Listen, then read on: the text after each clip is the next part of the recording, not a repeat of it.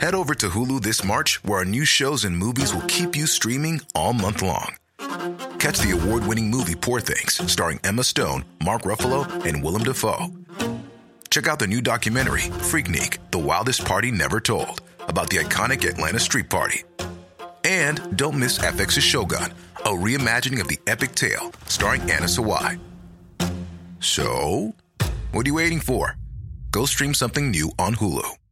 A lot can happen in 3 years, like a chatbot may be your new best friend. But what won't change? Needing health insurance. United Healthcare Tri-Term Medical Plans, underwritten by Golden Rule Insurance Company, offer flexible, budget-friendly coverage that lasts nearly 3 years in some states. Learn more at uh1.com. The One Fab Day Wedding Podcast. Welcome back to the One Fab Day Wedding Podcast. As always, we're delighted that you've chosen to spend a chunk of your precious wedding planning time with us. Our main topic this week is all about creating a meaningful and highly personal ceremony that will make your guests laugh, cry, and maybe even break into song. For many couples, this is the most important part of the wedding, and chances are many of your favourite memories will be created during this portion of the day, so it's a pretty big deal. It sure is. A few months back, we spoke to humanist celebrant Emer Dillon on the podcast about the different ways you can include rituals in your wedding and how to navigate planning a non-traditional ceremony. And it was such a popular topic, we figured we should flesh it out even more and get into the logistics of creating different kinds of ceremonies and making them your own. How creative you get with your wedding ceremony heavily depends on the kind of ceremony you're planning and the individual celebrant you've booked. Religious and civil ceremonies will have specific rules and rituals that are mandatory, while humanist and secular ceremonies generally offer greater flexibility. Obviously, this means that only some of the advice in today's episode will be relevant to your day, but we've taken care to include tips on personalising all kinds of ceremonies. So basically, however you're getting married, we've lots of advice in here for you. Yes, we've often gotten this question from couples who are maybe having a religious ceremony or a civil ceremony. Even some of them have been in response to the episode that we did with Emer, where they kind of said, oh, that's great for people having a humanist ceremony, but how can I apply this to my situation? Yes, we'll definitely have answers in there today. We definitely want to cover that, but we also will have to lay down some real talk about how flexible your celebrant and organisation will be. One Fab Day Expert Wedding Tips. One of the best things about this job is getting to pass on knowledge that we know will make the wedding planning process and the big day itself easier and more enjoyable for our listeners. That's why we offer up a handy tip in every single episode. So, Claire, it's your turn to choose a tip this week. What have you got? This tip comes from a friend of ours who recently got married. And the tip is for grooms to have a plan for your wedding morning. So, obviously, brides tend to have 7 hours of hair and makeup, particularly. Yeah, it's a whole faff. It's a whole faff. Particularly if there's a big wedding party, if there's mums and sisters and bridesmaids and whoever else. Time just evaporates. Exactly. Like, you can't make enough hours in the day. Whereas for grooms, they tend to be sitting around for all of those hours. They don't want to put their suit on too early. They don't want to have a drink too early.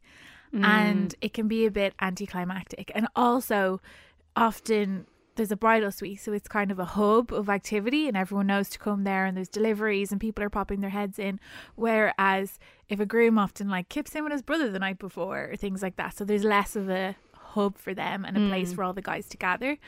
Again, that's talking in very straight wedding terms, but it's the same for two grooms as well if they don't have the same kind of morning laid out for them as brides do. So it's just about making a plan, whether that's to go for a walk, to go for a lunch, to, I've seen like clay pigeon shooting, golf, some maybe kind of outdoor activity. Worth asking your photographer as well if they have any ideas for what would make a cute photo op. Like some grooms go with their the dads and the best men to like a local pub if that's possible for a cute little pint and nice maybe, photos. Yeah, and it's also about like planning that with the guys so everyone knows what you're doing and it's not just you on the morning being like, oh, do you want to go do this?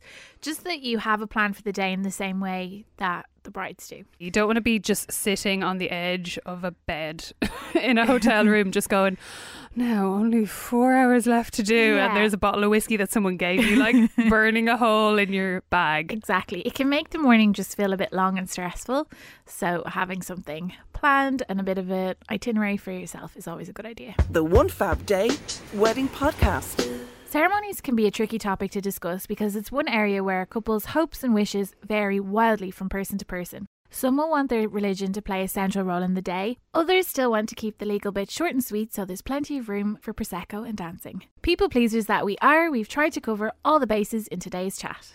Now, that said, we have got to start this episode with a disclaimer. Although there are going to be just two of you in the marriage, the ceremony is the only part of the day in which a third person is directly involved. So your celebrant, be they religious, civil, secular or completely bogus, we'll explain this category of celebrant later, don't worry, is an equal part of your ceremony, and their wishes and the rules of their organisation have to be respected. I think it's important to say that because some couples do feel like they should be allowed to make 100% of the decisions about their wedding, including the ceremony. And it can be really disappointing to find that, say, for example, you can't have the music you want in the church you've chosen. Yeah. And I think the phrase "their house, their rules" is going to come up a lot today. It definitely is. Yeah. If you do choose to have a certain type of ceremony that has a lot of restrictions, our only advice for you is that you have to follow them if you choose to have that kind of ceremony. There is a kind of ceremony, and we will get to it, where you have completely free reign over absolutely everything, from where you have it to how you structure it to what music and readings you have. But otherwise, then you have to fall in line with the rules of your celebrant, whoever they are. But it's also worth saying that even in the kinds of ceremonies that tend to be quite strict and rigid and follow a template, there are teeny tiny things you can do to at least feel like you have some ownership over the ceremony and that it is personal to you. So we will get into those. Mm-hmm. What we wanted to start with was highlighting the four main categories of ceremony, because, I mean, it sounds straightforward, but actually can cause confusion sometimes. So obviously there's religious, which could be Christian, Catholic, Hindu, Muslim, Sikh. There's a bunch of those. And this is performed by a leader or official from your chosen religious organisation, who also happens to be a registered solemniser. So again, some of the rules today will be directly related to Ireland because that's where we're based, but they'll loosely apply to wherever you are. Yeah. Just because, I don't know, say you have a Muslim leader, if they're not on the register, then they can't legally marry you. So you have to check all of your celebrants against the HSE, in our case, list of solemnisers. Yeah. In most cases you'll be fine, but it's always important to double check because you want to be legally married as well as married in the eyes of God. Yes. So the next section is civil ceremony. So broadly speaking, for any region you're in, this is a ceremony performed by a state representative, often called a registrar, and it may be in a registry office or it may not. We'll get into that a bit later. Then there's the secular ceremony, which some people would also include civil ceremony under, but we've siphoned it off as a different one, which is a non-religious ceremony performed by an official from a non-religious organisation. So a humanist ceremony will be the one that most people are familiar with. It's probably the most common one worldwide. Then we have purely symbolic ceremony. So earlier when I mentioned a bogus celebrant, this is what we're talking about, where you have a beautiful ceremony but it's not legally binding at all. You ask someone to officiate it for you, with air quotes over the word officiate, because they're really not doing anything in terms of registering your marriage. It could be a friend, or it could be, someone who's really good at public speaking, or you can hire people to do this, I think. Yeah. But basically your ceremony is purely symbolic. You'll have to do the legal bit outside of that ceremony, but it works for a lot of couples. You guys had it, Claire, at your wedding. Yeah, so it tends to accompany a more classic registry office wedding. And then on the day we had our friend officiate our wedding and kind of lead it, MC it, whatever you want to. But he didn't marry us, crucially. Yeah, but it was a way of having what you guys wanted, which was a 100% personal ceremony that you could design from start to finish. Yeah. And it worked out amazingly. Thanks. It was gorge. So yeah, as we mentioned, if you live in the US, the UK or elsewhere, there may be some difference in the rules. So for example, in the US, I know almost anyone can be ordained online if TV has led me to if that episode of Friends is as correct as it was in 1996, then exactly. Yes. So yeah, either way, just make sure to check the legalities where you live, because obviously it can vary from jurisdiction to jurisdiction. Yeah. So in Ireland, there's a very strict list of people who are allowed to legally register marriages, and I'm sure in many regions that's the same. So if you're getting married in Ireland, the first thing you do is Google HSE list of solemnisers, and the whole list is there, and it's updated regularly. Exactly. So we want to start with a list of tips for all kinds of ceremonies. So these are things that basically you can take on board no matter what kind of ceremony you've got planned. So obviously we would say whatever ceremony you're having, you should definitely start by having a sit down chat with your partner about your hopes and dreams for the ceremony. Yes, because you never know. One of you could have just assumed you were going to have a church wedding or have a non-religious wedding and then find out that the other one's on a completely different page. So yeah, that needs to be hammered out early. Or equally, one of you could be like, oh, all I wanted was for it to be over soon so we can get to the drinks reception and the dancing. Yeah. And one of you could be like, oh, actually, I've dreamed about my ceremony for years and I've already picked out the music in my head. Yeah. So you want to get on the same page about how you want it to feel, and I suppose how personal you want it to be and how important it is to you in the scheme of the rest of the day. I think the look and feel and where you might have it is important too, because some people will have very fixed vision of this outdoor ceremony and someone else is thinking of something completely different entirely. So yeah, it's definitely worth hashing all that out. The number one thing on your to-do list for the ceremony is to organise the legal bit. So as we said, your celebrant for your ceremony on the day might be able to legally register your marriage, or they might not. So you need to figure all that out, because you want to be married at the end of your wedding, ideally, or at least the following week. You know, you don't have to be married that day. Yeah. As we mentioned up top, try not to be too disheartened if for whatever reason you're not able to have exactly the kind of ceremony you want. Ideally, you will be able to personalise it in some way.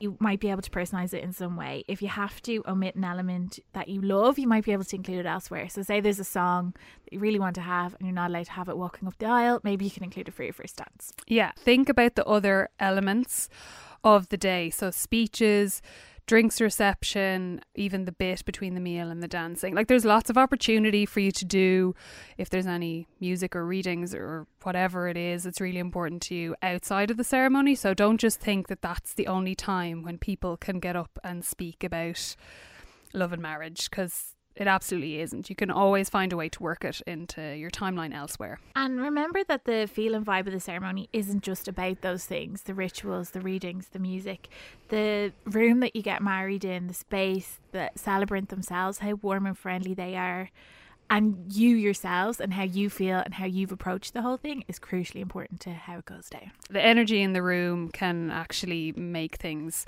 so exciting, and that gives it a personal touch, even if there aren't that many personal elements per se. The other thing to say is that no matter how restrictive your organisation and celebrant might be about wedding ceremonies, there will be hopefully some small amount of room for creativity. So there's a couple of areas that usually there are no rules about. For example, most ceremonies will allow you to include friends and family in some way, be it through a reading or a ritual. Choosing how you walk up the aisle and who you walk up with, usually that's not dictated by anyone. So that's a way to sort of make a personal statement. For example, if you want it to be your mum or your best pal, or it's a way to kind of, I suppose, feel like you're definitely putting your stamp on your wedding or your ceremony. Choosing flowers for your bouquet that like represent somebody in your life, you know, things to do with your outfit. There are ways that you can feel like in the ceremony you are expressing your personality. Yeah, you can always add a really nice note in the ceremony program or something like that that really like personalizes it from the outset. That's a great idea as well.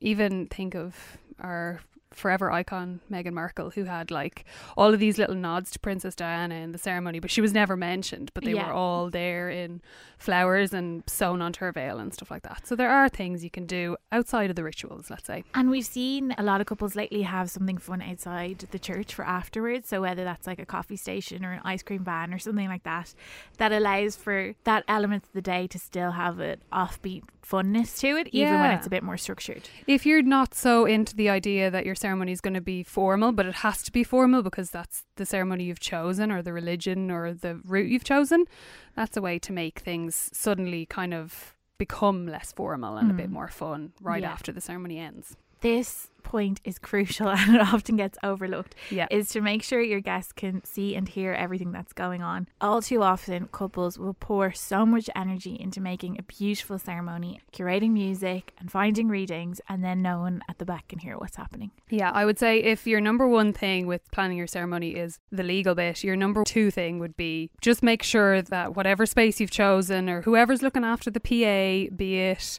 the venue or someone else you're hiring in, just make sure that you're confident that people will be able to hear and see, because that's how people feel engaged and that's how people feel like, you know, they are able to enjoy a ceremony. I would add one last tip while we're doing general ceremony tips, is to not be pressured into having the kind of ceremony that doesn't feel like you. So we brushed on this with our chat with Emer before, but just to say, if you feel like there's family pressure to have a certain wedding that's not authentic to you, just imagine yourself standing at the top on the day and saying your vows, and how does it feel? And if it doesn't sit well with you, then you shouldn't really be doing it.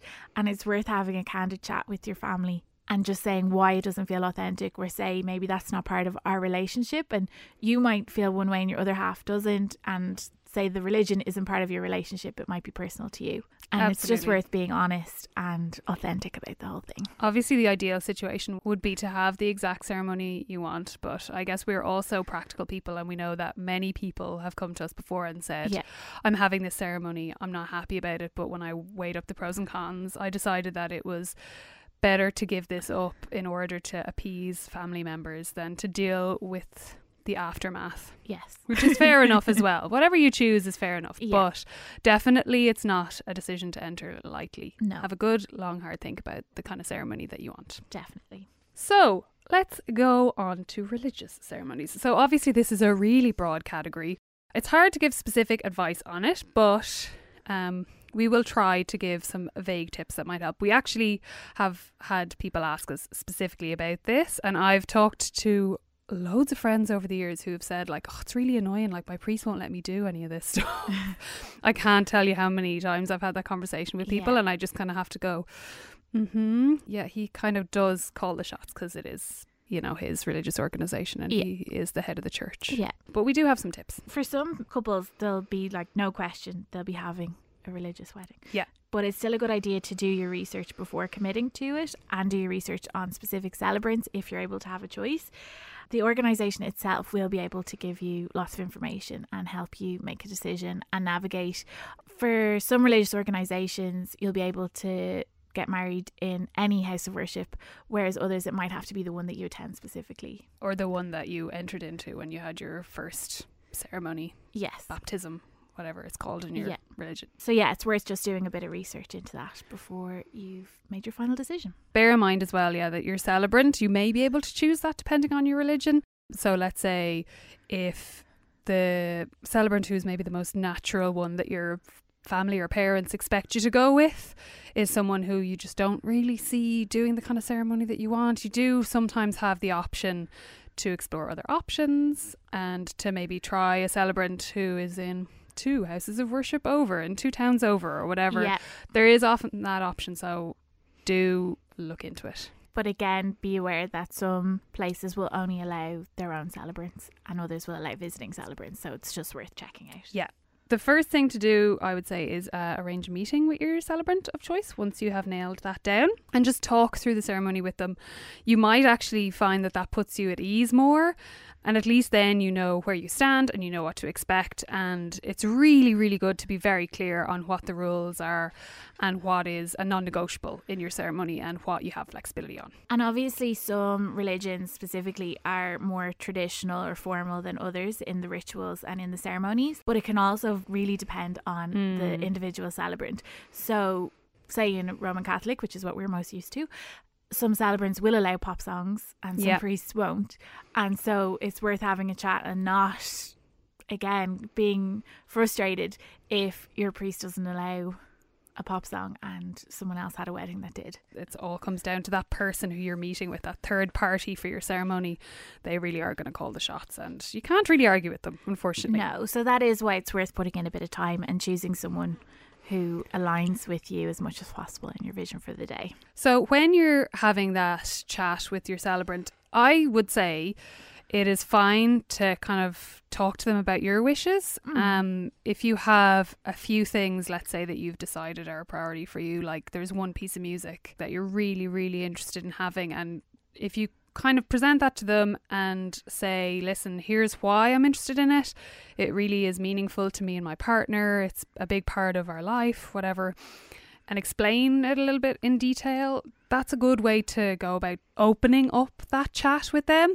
Now, you do have to be courteous about it, and you obviously can't push your celebrant to do anything they don't want to do. No, it's like anything. It's about how you approach it, and it's about how respectful you are about it. We're basically saying it's worth chancing your arm if you do it in a really, really respectful way, but also obviously gauge with your own religion. You'll probably know whether or not the celebrant in question is a chance your arm kind of a person or not. Yeah. And have a few alternative suggestions prepared just in case they say no. For example, if they say, listen, we can't have secular music, you could ask them, oh, well, if the issue is around the lyrics, could we have an instrumental version of that song played, let's say?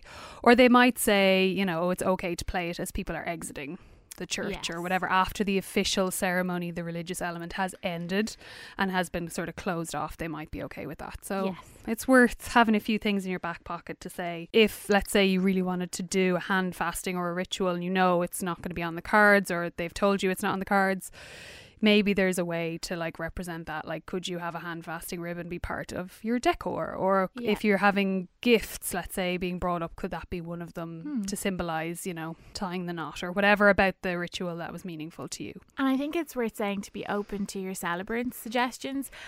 Often people in religion are seen as a bit old-fashioned or traditional, but the thing is they've seen it all and they'll have ideas and they'll have ways that you can maybe personalise your ceremony within the restrictions of the house of worship. So it's worth asking them and picking their brain too. And often the rituals that they have in their religion or your religion, they might not seem like they have anything in common with like the trendy rituals that loads of cool couples are doing right now. But if they explain it to you, the meaning behind it, you might not have ever heard the meaning behind it before. And if you actually give them a chance to explain to you what the ritual means, you suddenly might find yourself connecting with it when you didn't before. Yes. And it might suddenly become a more attractive prospect for your ceremony. Yeah, because a lot of the secular rituals we see have a basis in religious ones. Like the unity candle, for example, is something we see in Catholic weddings, but a lot of couples use them in secular. So it's definitely worth kind of fleshing that out with your celebrant and seeing what suggestions they might have. I would also say ask about decoration, because some religions and their houses of worship might have, I mean, like any venue, they will have some rules about what you can and can't do. And obviously some religions might have specific symbols that are not allowed or wouldn't be appropriate for a wedding ceremony. So definitely check that. Flowers are one to check. I know some churches expect you to leave the flowers, so if you use flowers for the ceremony, you're not able to take them away and repurpose them. It's kind of seen as a gift to the church. And likewise some communities will do their own flowers for the church. They look after that, and that's not kind of under your wheelhouse to personalise. So again, just worth asking. Definitely. And another thing to bear in mind is that some religions do accommodate interfaith ceremonies. We've seen loads of them over the years. We have some on the site. This again really depends. It varies from religion to religion and religious leader to religious leader. So you just have to go to your specific people and ask the question. But it is an option. Again, with that one, I think it's worth giving yourself a good lead in to have time to find the people. It might take you a few months to find the right people. So it's worth not doing that one in a rush. And it probably does take twice as much effort to organise. I'm not going to lie. Anytime we've had them on the site, I've been like, wow, this is really a lot of work, but worth it in the end. So now we've wrapped up religious ceremonies, we'll move on to civil ceremonies. So we've lots of tips for those. Again, huge disclaimer warning, the requirements are slightly different for each country and each jurisdiction. So do your research and find out exactly what's allowed and what's not for where you are getting married. Yeah. So one tip I would say is think about the venue. Now in Ireland, civil ceremonies can take place in a registry office, but the registrar can also travel to your wedding venue if it has been pre-approved for civil ceremonies. And I know that happens in a lot of countries. So you may have the option to get married outside of the registry office at your wedding venue or in another third appointed space. So definitely think about that, because as we said before, the space that you get married in can have a big effect on how personal the ceremony feels and how the atmosphere is. And in the UK, the city halls are really stunning, very grand settings to get married. But in Ireland, they tend to be kind of carpeted civil service office buildings. So it's important to just know what you're getting in for as well, because I have heard a couple of couples say that like they turned up to the registry office and they just didn't expect it to be like just a room, and a quick Google would have told them, if they Googled their specific office, they would have seen a photo of the inside and gone like, oh, it is just a room. So it's good to be aware of your options in terms of venue. bear in mind that there are some restrictions with civil ceremonies. It's important to just keep in mind that you can't have any religious music or readings. You can't have confetti, no candles. There's restrictions on capacity, restrictions on the length of ceremony, and particularly with registry offices, there's often you have a slot and you're in and you're out. And so while you might be delighted that you now get to have your pop song, but you can't have the full 8-minute version of Stairway to Heaven. Oh, what? I mean, you can, but only if you don't have anything else. There'll often be restrictions on how you decorate the space, restrictions on access to the space before the ceremony. So particularly with the busy registry office, you won't really be able to get in and do a whole lot. Yeah, you won't have 3 hours beforehand to decorate to your heart's content. No. So yeah, you only have a few minutes to get the room ready, so it's worth just keeping that in mind. Also, another one is that you may be restricted on the time and the day that you can have your ceremony. Yeah, it might be a Tuesday morning or nothing, if you're working with a certain time frame. Yeah, and they are quite strict on the timelines. They're not like a priest. They're not going to you can't be late to a civil ceremony anywhere in the world. So the restrictions that Claire just called out there, they won't all apply to every civil ceremony in every district, but they're the most common ones that we've seen and heard from across the globe. But that said, there are often ways that you can get creative. So usually the music, if it's non-religious, you usually have free reign as far as I've heard. Yeah, again, it's just the fact that you won't have time to like set up a band in the corner and do a full sound check.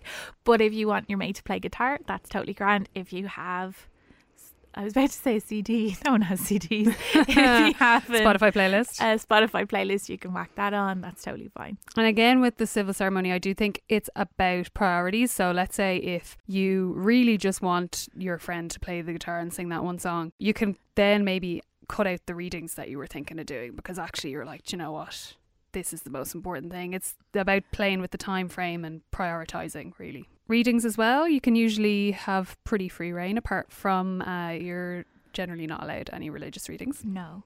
The flowers, again, if there's time to dress the space. So obviously we're talking a bit more about registry offices. If you get married in a hotel that allows civil weddings, is no problem at all. You can deck the place out however you want. Decor, again, same. If you have a registry office, just make sure that there's the time and the access. If you're in a beautiful wedding venue with a beautiful ceremony space, the sky's kind of the limit. Depending on where you are, you might be able to write your own vows as well, which is another nice way to personalise the ceremony. Definitely. I know a lot of couples really, really want that as like one of their things on the wish list for the ceremony. And again, like we said, there are obviously other things that apply to any ceremony, like who you walk up the aisle with, what family members are involved. You may be able to include a ritual as well. Usually a ring exchange is allowed, but have a chat with your celebrant and they might tell you that maybe you have time for another one. They might be okay with that. And as with all of these different kinds of ceremonies, I think it's just important to remember to be courteous and respectful, regardless of who's marrying you, and adhere to their rules, because they're there for a reason. And not spring anything on them as well. If you do have something that you think might be a bit of a stretch for your celebrant to accommodate, you have to ask very early in advance. Yes. Be very courteous and explain your case, and then you have to take away all of the effort for them involved in this extra element that you want. Yeah, definitely. That's the best chance you have of having it happen. And the last thing you want is on the day them to say they can't conduct the ceremony for whatever reason. They have very strict guidelines as to the conditions and the elements that they're allowed to witness, so it's worth making sure that you have all the boxes ticked. Yeah. Their hands are tied by the organisation they work for, so it's not just them being like a big meanie about it. They have a lot of boxes to tick themselves. Yes. So next we'll move on to secular ceremonies, and humanist ceremonies are probably the biggest chunk of these. Yeah. And we should say that, as we've said before, the secular ceremonies, the humanist ceremonies tend to be generally very flexible, but they're probably not going to be 100% flexible. So secular organisations will have rules just like any other organisation that might head up your ceremony. Yeah, so you won't be able to mix in a few prayers with a secular ceremony, for example. And I know we keep stressing this, but I just think we don't want any couples to be disappointed when they walk in to meet their celebrant. So it's just, that's why we keep going over about the rules. I have genuinely had the conversation a couple of times where the couple has kind of said, like, I just don't get it, it's our wedding ceremony, why can't we do whatever we want? But I think it does help to think of that third person. And even if the third person isn't the celebrant, but it's the organisation, you have to think that there are 3 of you in it. So all 3 of you have to be happy and consenting to whatever is going on. So it is something you have to take into account, that third element, no matter what your ceremony is. Yeah, it's legally binding at the end of the day. So it's a contract and there's rules around it. If you were doing any other big legal move, you would expect to have to abide by certain rules. So this should be no different. So like with the other ceremonies, with a secular wedding, it's worth putting a bit of time into finding the right celebrant. So ideally someone you have a good rapport with is quite essential. Someone who's maybe confident, charismatic and has got experience in conducting ceremonies is also ideal. Yeah, definitely. And as with all celebrants, from the outset, it's a good idea to discuss your plans, to make sure that all of your ideas are appropriate, to make sure that the kind of ceremony that you've got in mind, the feel, the vibe, maybe some of the elements, the rituals are appropriate, and that's going to work in that specific structure. If you haven't got any idea where to start, most celebrants will have a template to start from, but don't feel like you have to follow that by the letter. There will be some flexibility in it. And equally, if you feel like you really like the idea of, let's say, a humanist ceremony, but you're not particularly confident in your own creative abilities, you also don't have to plan the thing from scratch. No. They'll have a template, they'll have a formula that you can work from, and they are happy to lead as well if, you know, you really just want to pop in with a few personalised details, but you actually wouldn't know where to start. That's fair as well. Yeah. So it's definitely worth having a bit of a brainstorm beforehand, having ideas, coming to them with some music and some readings that you like, just so they get a feel of where you're at and the kind of couple you are and your tastes. And then you can let them kind of take the lead from there if you want to. And most secular celebrants will say that they feel like the ceremony is a collaboration between them and the couple. So keep that in mind. Like, it's not like homework where you need to turn up with like a big list of stuff that you've prepared, but it's good to have a chat with your partner before, and obviously, as we said, and have a few ideas for them. As I mentioned, secular celebrants won't necessarily permit religious readings or music or rituals into the ceremony, but they are extremely tolerant and inclusive.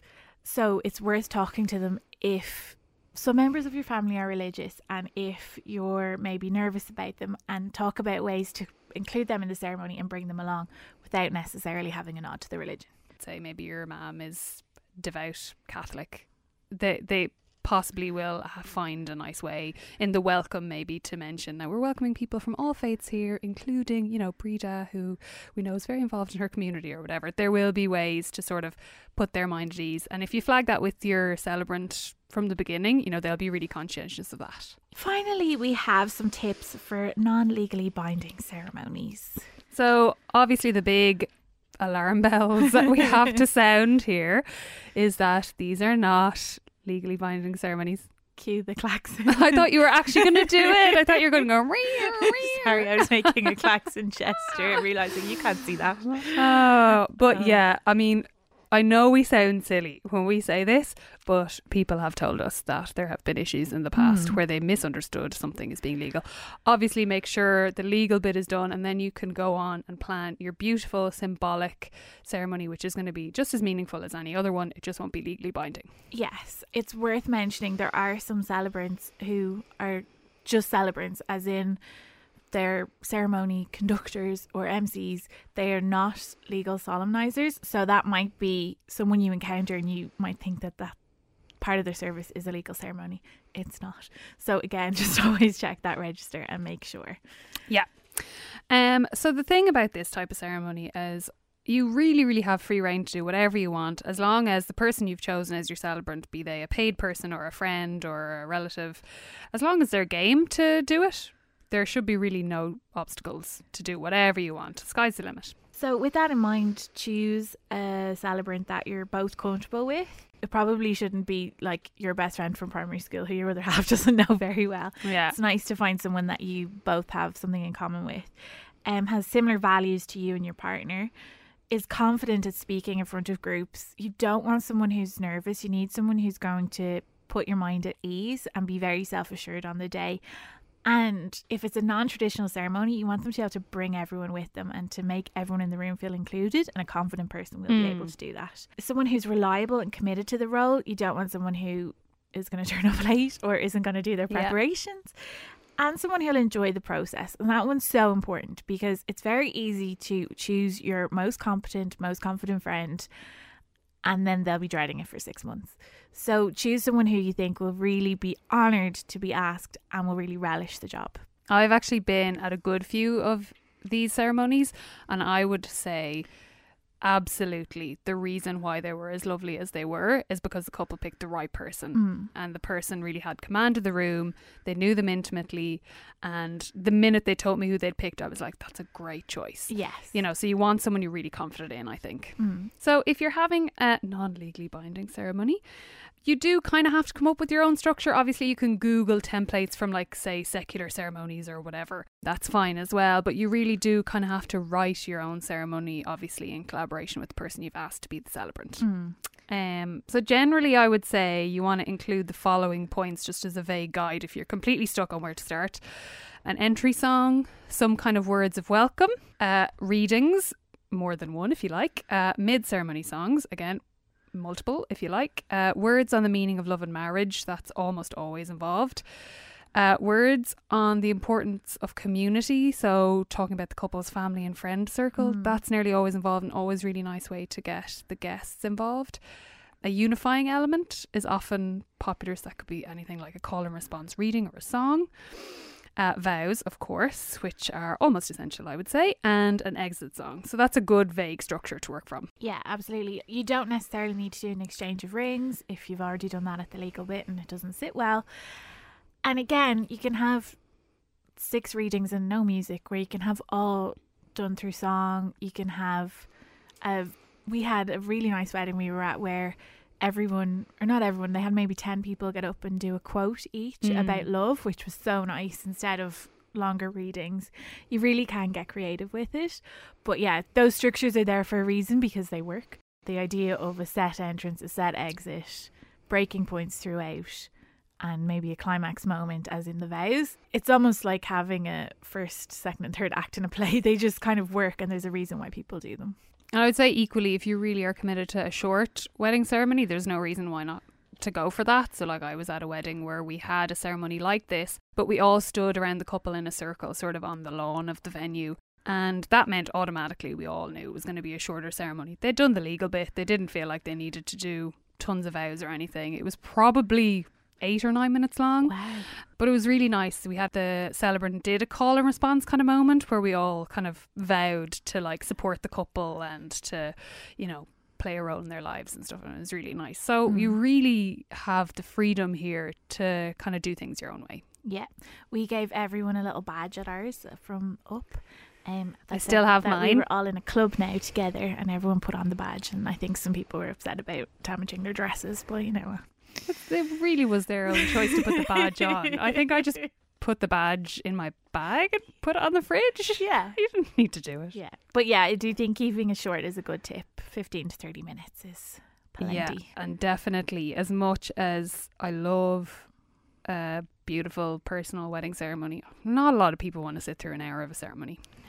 It should probably go without saying that you can choose music and readings that have special meaning for you both. We have lists of ceremony readings on the site, very extensive, that you can look at. It's a nice way as well if you want to include nods to your faith without having a fully faith-based ceremony.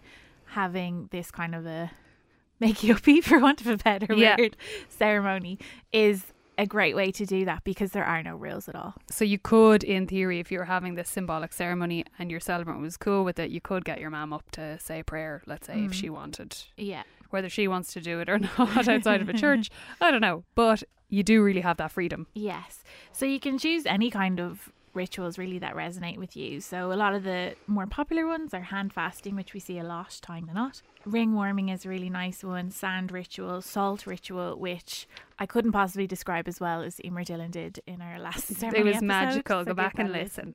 But yeah, you can always get creative and make up your own as well. Definitely. We see couples do that sometimes and I'm always very impressed, and they always look great and they sound really special. Yeah. You can also get creative with the location and space because you kind of don't have really a whole many reasons to stick to an indoor venue or a specific area. You can really do it on a bridge, in the woods, in an old theatre, in the ruin of a church. We've kind of seen it all, especially for this kind of ceremony. You don't need to worry about the registrar registering your marriage and having a pre-approved venue or anything like that. You can kind of go wherever you want. Yeah, so it's definitely worth getting a bit creative. In terms of the setup, we do see a lot of circles, standing. Again, theatre style setup does work best. There's a reason why you tend to have people sitting towards a element of a stage or an altar. Yeah, even a half an hour ceremony is quite long to be standing up. So. Yeah, we have seen a few cool ideas though for ceremonies, like guests all sitting on picnic blankets. Hay bales is another popular one. Again, standing is fine, but definitely try and keep it to about 20 minutes. And make sure if you have a standing ceremony and there are guests who need to sit, that there's, 2 or 3 chairs for those people as well. Yes. Oh, and top tip, because I didn't really do this, it sort of worked, but have someone make an aisle if everyone's just standing, because I walked in and I think there was a bit of a scramble to make room for me and my dad to walk up. So yeah, it's worth it. Yeah, ask a few people, can you just keep the aisle formation? Especially if you're randomly on a bridge or something, something that doesn't have a natural aisle. Exactly. And we did mention the unifying element, which you had in your wedding, Claire. That's a really nice one, and one that I think a lot of couples don't actually think about. But I know that when I'm a guest at a wedding, I love to get involved. Even if it's only, we're all going to sing a verse of the final song together, lads. Something like that's really sweet. Yeah, some of the weddings we've been to, there was one at the very start of the ceremony. They had a quiz about who knew the couple best. Loved that. Which was really good. And it was a kind of a stand-up, sit-down thing. And it worked really nicely. We've had a few different ideas on the site. If you have a look at different real weddings where couples have planned their own ceremony, you'll get lots of ideas there. And really kind of let your imagination run wild. Because if you're having this kind of symbolic, non-legally binding ceremony, that's exactly what you're doing it for, to have a bit of freedom and flexibility. Yeah, so it's worth just thinking about yourselves as a couple, what you guys like to do, and seeing if you can incorporate that in some way into your ceremony. Yeah, it might be your love of food, or you might be lovers of travel or adventure. Yeah. Just kind of start thinking of those things, the things that define you as a couple and your relationship. And ideas should flow from there. Yes. The other nice thing about these ceremonies is because there's no rules, you can have your drinks reception before and allow your guests to bring their drinks in. If it was a chilly day, everyone could have teas and coffees or hot chocolate for the ceremony. You can have ice cream. There just can be a bit less formality about it, whereas obviously you can't have everyone necessarily drinking Prosecco in a mosque. Yes. It's probably not going to be appropriate. Yeah, exactly. So it's just worth thinking about that as well. If there are things like that you've liked about other weddings, think about incorporating them. I have to say, I loved the ceremony I was at where I had a glass of Prosecco in hand. It was a real novelty for me. Yes, although there was definitely at least one broken glass on a hay bale. And I feel like we were really rowdy at that ceremony as well. We kept being like, way. There was a lot of heckling. The celebrant was like, okay, rowdy group. So obviously we have provided a lot of information there. Only some of it would be relevant to you, but hopefully we gave you a good idea of what's realistic for you, your ceremony, your other half, your celebrant, the organisation who's helping you get married. Yeah. And you've got some nice takeaways from today's episode. Absolutely. We probably should have thought they could skip ahead to the bit relevant to them, but we didn't. So you'll just have to have listened to it all. Well, you'll know for the next time you get invited to another type of ceremony what to expect. And we should say as well, we have a ton of posts on the site all about ceremonies, different types of ceremonies. The legalities. Tips, legalities, ideas for everything, music, playlists, ceremony readings, the lot. Yeah, and as always, there's no one size fits all. It's very much a you do you kind of process. So yeah, just pick what one suits you, resonates with you, is relevant to your family, and go from there. One fab day. Listener dilemmas. If there's one thing we've learned in all our years writing about weddings, it's that the road to the big day certainly does not always run smoothly. So in this part of the show, we put our heads together to answer one of our listeners' burning questions. And Selena, you've chosen this week's dilemma. I have. So this listener has written in to say, what are your thoughts on putting where you are registered, I presume they mean gift registry, on the wedding invitation. My worry is that it's a bit rude, but my other worry is that I already have 2 cutlery sets and the risk of adding to that is very high. I mean, I'm so here for this person's question. Yeah. That's a very, very real risk. Yeah, so, we're all about gift registries. Yeah, I actually used one for the first time recently as a guest and I loved it. I just thought it saved a lot of faff for me. I was able to just get the gift bit done in 10 minutes online. It was amazing. And it's a really nice way to both ask for cash politely, because you can have cash funds as part of a gift registry, but then you can also add some really nice keepsakes to have. So it's a good way of having the best of both. Now, personally, I don't actually think it's presumptuous to put the details of your registry on the invitation, but if you're really, really worried about that and you really decide, okay, I actually do think it's rude. I don't, but if you decide that, there's alternatives. So the wedding that we went to, they didn't mention anything about the registry on the wedding invitation, but they directed us all to their wedding website. And then when you went on the wedding website, they had an FAQ, and on there they said, are you doing a gift registry? Was one Q, and the A was, yes, we are. Yeah, please that was get a really in touch. nice subtle way of doing it. Yeah, so it means that it wasn't kind of like blasting it all over the place. Yeah, but there's definitely a way of phrasing it like, we absolutely do not expect gifts. We'd be delighted if you can attend on the day, but if you would like to get us a token, we're registered here. And that's a nice way of putting it. Yeah. And people are expecting to buy you a gift, so there's no need to kind of sugarcoat it or beat around the bush. Definitely. And talk to your stationer as well. Just make sure they don't put it like right at the top in the biggest font or anything.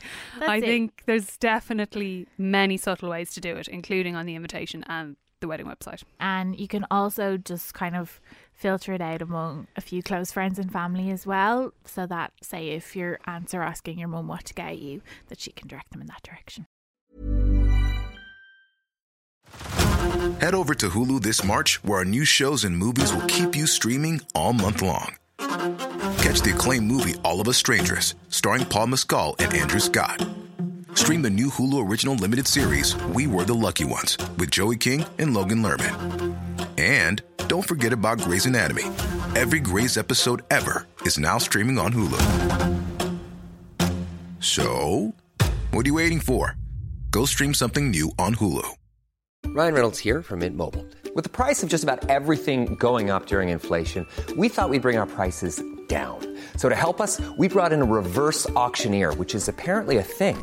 Mint Mobile Unlimited Premium Wireless. How to get 30, 30, how to get 30, how to get 20, 20, 20, how to get 20, 20, how to get 15, 15, 15, 15, just $15 a month? Sold! Give it a try at mintmobile.com/switch. $45 up front for 3 months plus taxes and fees. Promo rate for new customers for limited time. Unlimited more than 40 gigabytes per month. Slows full terms at mintmobile.com.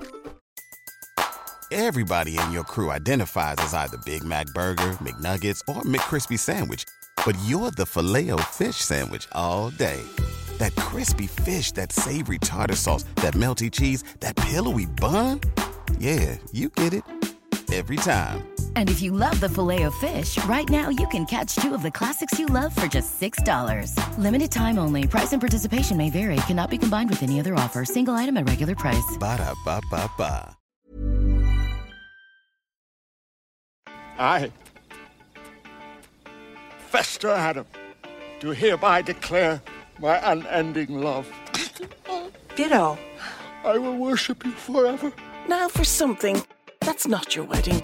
If you feel like you're up to your eyes in wedding planning, this part of the show was made just for you. We're encouraging you to step away from the wedmin for just a few hours a week and indulge in a little downtime. So Claire has got a delightfully autumnal recommendation to share with us this week. So let's hear it. I do, but I have to say, okay, so... Tell us what it is before you tell us why you shouldn't bother doing it. No. So my recommendation this week was going to be go fruit picking and make some jam. So I Delightful. Delightful. It was. I went fruit picking. It was magical. I picked blackberries. Well, hold on. Didn't you go first and they weren't ready? Oh, yeah. Then they weren't ripe. Then 2 weeks later, I went again. Loads of blackberries. Picked them. Grand. Got home. Made the jam. Delightful. Put it in jars. Next day, I opened the jam. And it was like a solid block of hard candy. Oh, did you not jar. use jam sugar? I did, but I just didn't have a thermometer, and apparently I burned the sugar and then it caramelized, so it was just a block of fruit sugar. Did you do the wrinkle test? No, where were you when I was doing all this? I am where I was in my own reality, where I have watched my mum make jam hundreds of times and have picked up all this useless knowledge. I'm sorry, I should have come round. I did ask my dad, because my parents used to make loads of jam when I was a kid. My dad was just like, whatever the fruit weighs, stick in the sugar. That's it. So that's what I oversimplified it maybe a little bit there, Kevin. Yeah.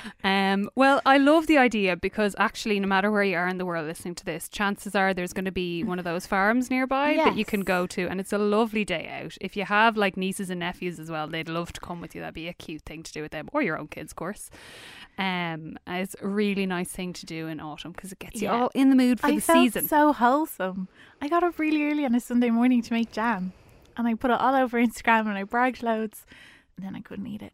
But you'll do it again. I will, yeah. I'm going out again this weekend. Maybe next time you could do slow gin, because you can't really mess that up. I'll try that. There's my tip for you, Tip. The One Fab Day Wedding Podcast.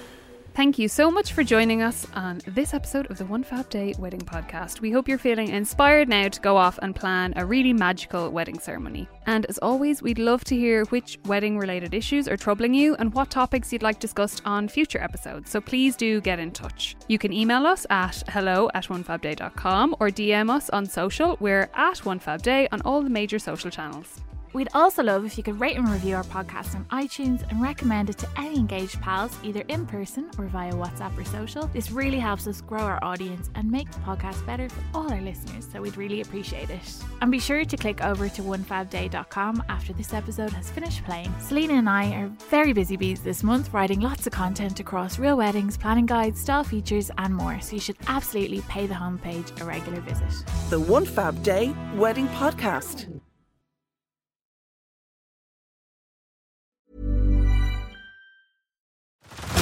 Head over to Hulu this March, where our new shows and movies will keep you streaming all month long. Catch the acclaimed movie All of Us Strangers, starring Paul Mescal and Andrew Scott. Stream the new Hulu original limited series We Were the Lucky Ones with Joey King and Logan Lerman. And don't forget about Grey's Anatomy. Every Grey's episode ever is now streaming on Hulu. So, what are you waiting for? Go stream something new on Hulu. Join us today during the Jeep Celebration event. Right now, get 20% below MSRP for an average of $15,178 under MSRP on the purchase of a 2023 Jeep Grand Cherokee Overland 4xE or Summit 4xE. Not compatible with lease offers or with any other consumer incentive offers. $15,178 average based on 20% below average MSRP from all 2023 Grand Cherokee Overland 4xE and Summit 4xE models in dealer stock. Residency restrictions apply. Take retail delivery from dealer stock by 4/1. Jeep is a registered trademark.